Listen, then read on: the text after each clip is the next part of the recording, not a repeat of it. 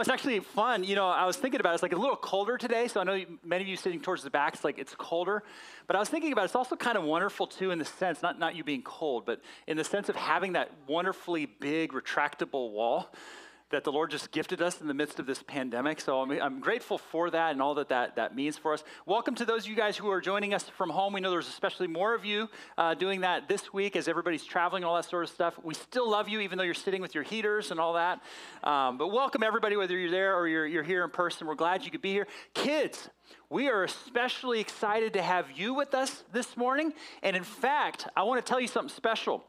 Today's message, today's sermon is especially for you. I'm going to be talking to you today. Is that okay? And guess what? I'm actually going to be talking to your parents through you too, and to the adults, okay? But I want you, if you have a coloring book and you're working on that, that's great. You keep doing that. But just know that I'm also talking to you if you want to listen in. And actually, and the reason why I want to do that is, did you know that Jesus once said, unless you enter the kingdom of God like a little child, you can have no part of it? Which means as adults, we have to learn to receive the faith of Jesus just like you. So we're going to do that today. And to prove to you that this is a special message, I'm going to do something different today that I've never done, as far as I can remember, in any sermon I've ever done before. You ready for this? We're going to play a song. I'm going to play a song. I've never done that before in a sermon. We're going to start with a song. And as I play this song, I want you to do two things. One, I want you to hear and listen to see if you recognize it. Is it a familiar song to you? And the second thing I want you to do is I want you to listen to the words. What is this song about? You know how if we listen to songs over and over again, we can forget what the words are actually about. We just kind of sing. So I want you guys to listen in to the words, okay? So let's play that song. We're not going to play the whole thing, but just a little bit of it.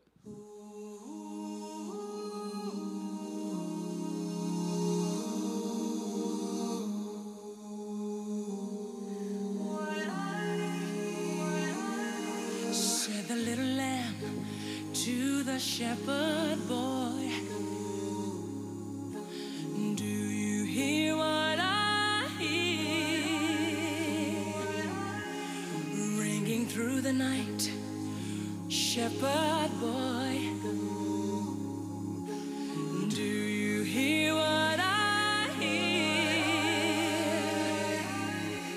A song, high above the tree.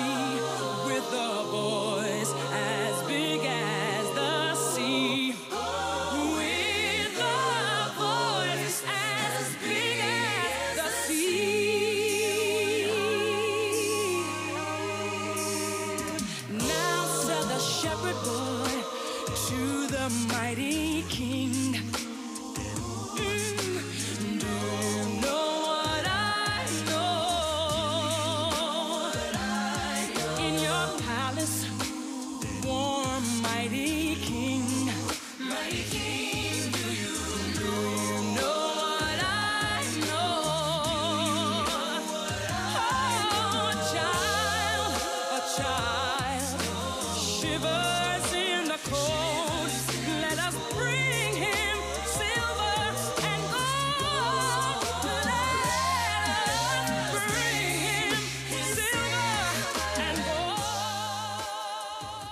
All right, pretty fun song. Do you guys recognize that?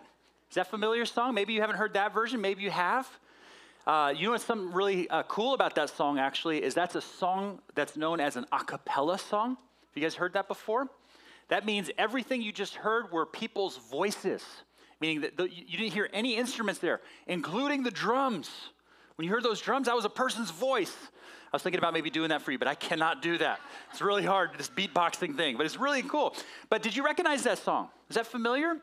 Did you hear the words?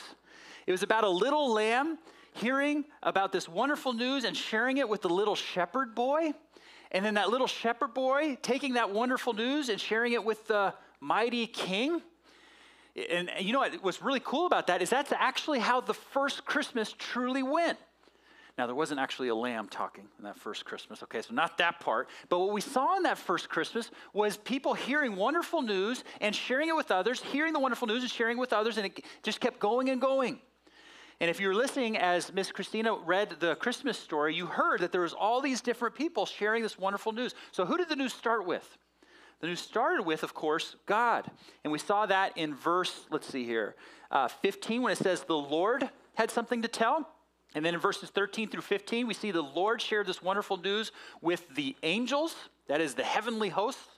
And then the angels shared it with the shepherds, those people out taking care of the sheep in the countryside. And then who did the shepherds tell?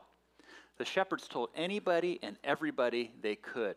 So let's read again 2 verses, which really are our focus today. It says, when they had seen the baby Jesus, when the shepherds had seen the baby Jesus, they spread the word concerning what had been told them about this child. And all who heard it were amazed in what the shepherds had said to them. The shepherds discovered that what the angels had told them was true. They had found that God really had sent his son into the world, and they found that that was such wonderful news they had to tell everybody they could. Kids, have you guys ever had wonderful news happen in your life that you just couldn't wait to share with other people? Maybe it was a score on a test that you got. Maybe it was a mile run time that you got. My son got really excited about his mile run time this last week. Maybe it's when you found out, those of you who are older, maybe you had an older brother and sister. You were getting ready to have a baby, or maybe you got a COVID puppy or something like that, and you just couldn't wait to tell everybody about baby coming or puppy coming or whatever it might be. This last week, I had some really fun, exciting news. Actually, maybe you did too if you're interested in sports. Did you guys hear that Steph Curry broke the all-time three-pointer record? Do you know who Steph Curry is? He plays on the Warriors. Okay, the adults are nodding profusely because they want you to know this. Okay, Steph Curry broke the all-time three-pointer record, which is the longest shot you can make in a basketball game. He made 2,747 of them in NBA games. It's pretty incredible. And so this was fun news for me. I was just going around sharing to all my friends, hey, did you hear Steph Curry broke the record? Can you believe it? And most of my friends heard that and said, wow, that's crazy. That's amazing. How cool is that? But then there was also some friends where I shared that. I said, hey, did you hear that Steph Curry broke the record? And they said, yeah, sports isn't my thing. Not really that interested. And I just was like, wait, how can you think that? Even if sports isn't your thing, this is like a once-in-a-lifetime type record. And he still has like many years potentially to shoot and like take the record to the, just beyond where it is now. And nope, not my thing. The news that we have from Christmas is really the greatest news of all. It's way better than Steph Curry breaking a record, way better than any other news that we have. And so like the shepherds that day who just told anybody and everybody they could, we too need to look for ways to share it. But here's the thing about sharing news, the good news of Christmas. It's not our responsibility for other people to believe it or to accept it. Of course, we hope and pray that they do, but it's not our responsibility for their response, but it's our opportunity to share with them the good news such that they might receive it. And that's the way we got to think about today. And so, kids, as you're thinking about how you might share the Christmas message, what might that look like for you? Because you guys can do it. So, for instance, it could be something as simple as wishing somebody a Merry Christmas. Especially in our times, in our culture, where we're saying more and more happy holidays, which is fine. But if you celebrate Christmas, you could say Merry Christmas. And you know what's really cool about that, especially in our times, is when you say that word, it really does link back to the greatest news of all. How's that? Well, some of you older kids know this. That word Christmas has the word Christ in it, right? Christmas. So when we wish people a Merry Christmas, we're telling them about Jesus. Or say when you're at school and it comes up perhaps that, maybe, do you go to church? Do you believe in God? You could say yes. I heard a little kid say yes. You could say that. That's a wonderful ministry. And your friends might say something like, oh, that's interesting. I don't know what I believe. Or maybe they say, oh, I don't believe that. Or maybe they say, I believe that too. But our responsibility is not how they respond. Our opportunity is to share the good news with them. And kids, can I talk to the big kids, the big kids right now? That's the adults, actually. That's what I'm trying to say. Wink, wink, wink. Can I talk to the adults? This also, of course, applies to us. I was listening to a Christian speaker recently, and he talked about it in such a way that I thought this was really it really hit me in the heart. And so I want to share this with you. Return the favor. I think it's really helpful. These are from notes, so it's a little bit of a paraphrase. But he said this: Christians, you have to stop hiding who you are to the people around you. Because if Christ is at the center of your life, if the good news of Christmas is true, If Christ is at the center of your life, then anybody that you're close to, any colleagues, neighbors, any family members, if Christ is the center of your life, the only way those people cannot know about Christ and never hear the gospel is if you hide who you are. And of course, he added, that's what we're doing. But Christmas is perhaps the easiest time of year for us not to hide who we are. Or to flip that thought, Christmas is perhaps the easiest time of year to really point people to Jesus. The question becomes, how do we then share that? Doesn't have to be in big ways, but how can we intentionally share that? Just to process that with you, it could be something like coming back from the holiday break and people saying, how'd you celebrate Christmas? What'd you do? One of the fun things we've done when I was a little kid, and now we do it in our families today, is, there comes a time when, for many families, you'll open the presents and the kids are just rearing to go. And we all know that. Even if that's not your tradition, you know the scene. Kids are just rearing to go. But what my parents would always do before we kind of opened up presents is they get the family together. And they would say, okay, everybody sit around. And my dad would have the youngest reader in the family read actually the text that we read today. So Luke 2, verses 1 through 20. And as a very little guy, I used to be, hey, younger brother, come on already. read a little faster. But even then, with that kind of sentiment, it was such a wonderful thing, something I cherished as a kid. And you know what's awesome about doing something like that? Now, the application point of this message is not necessarily to do that.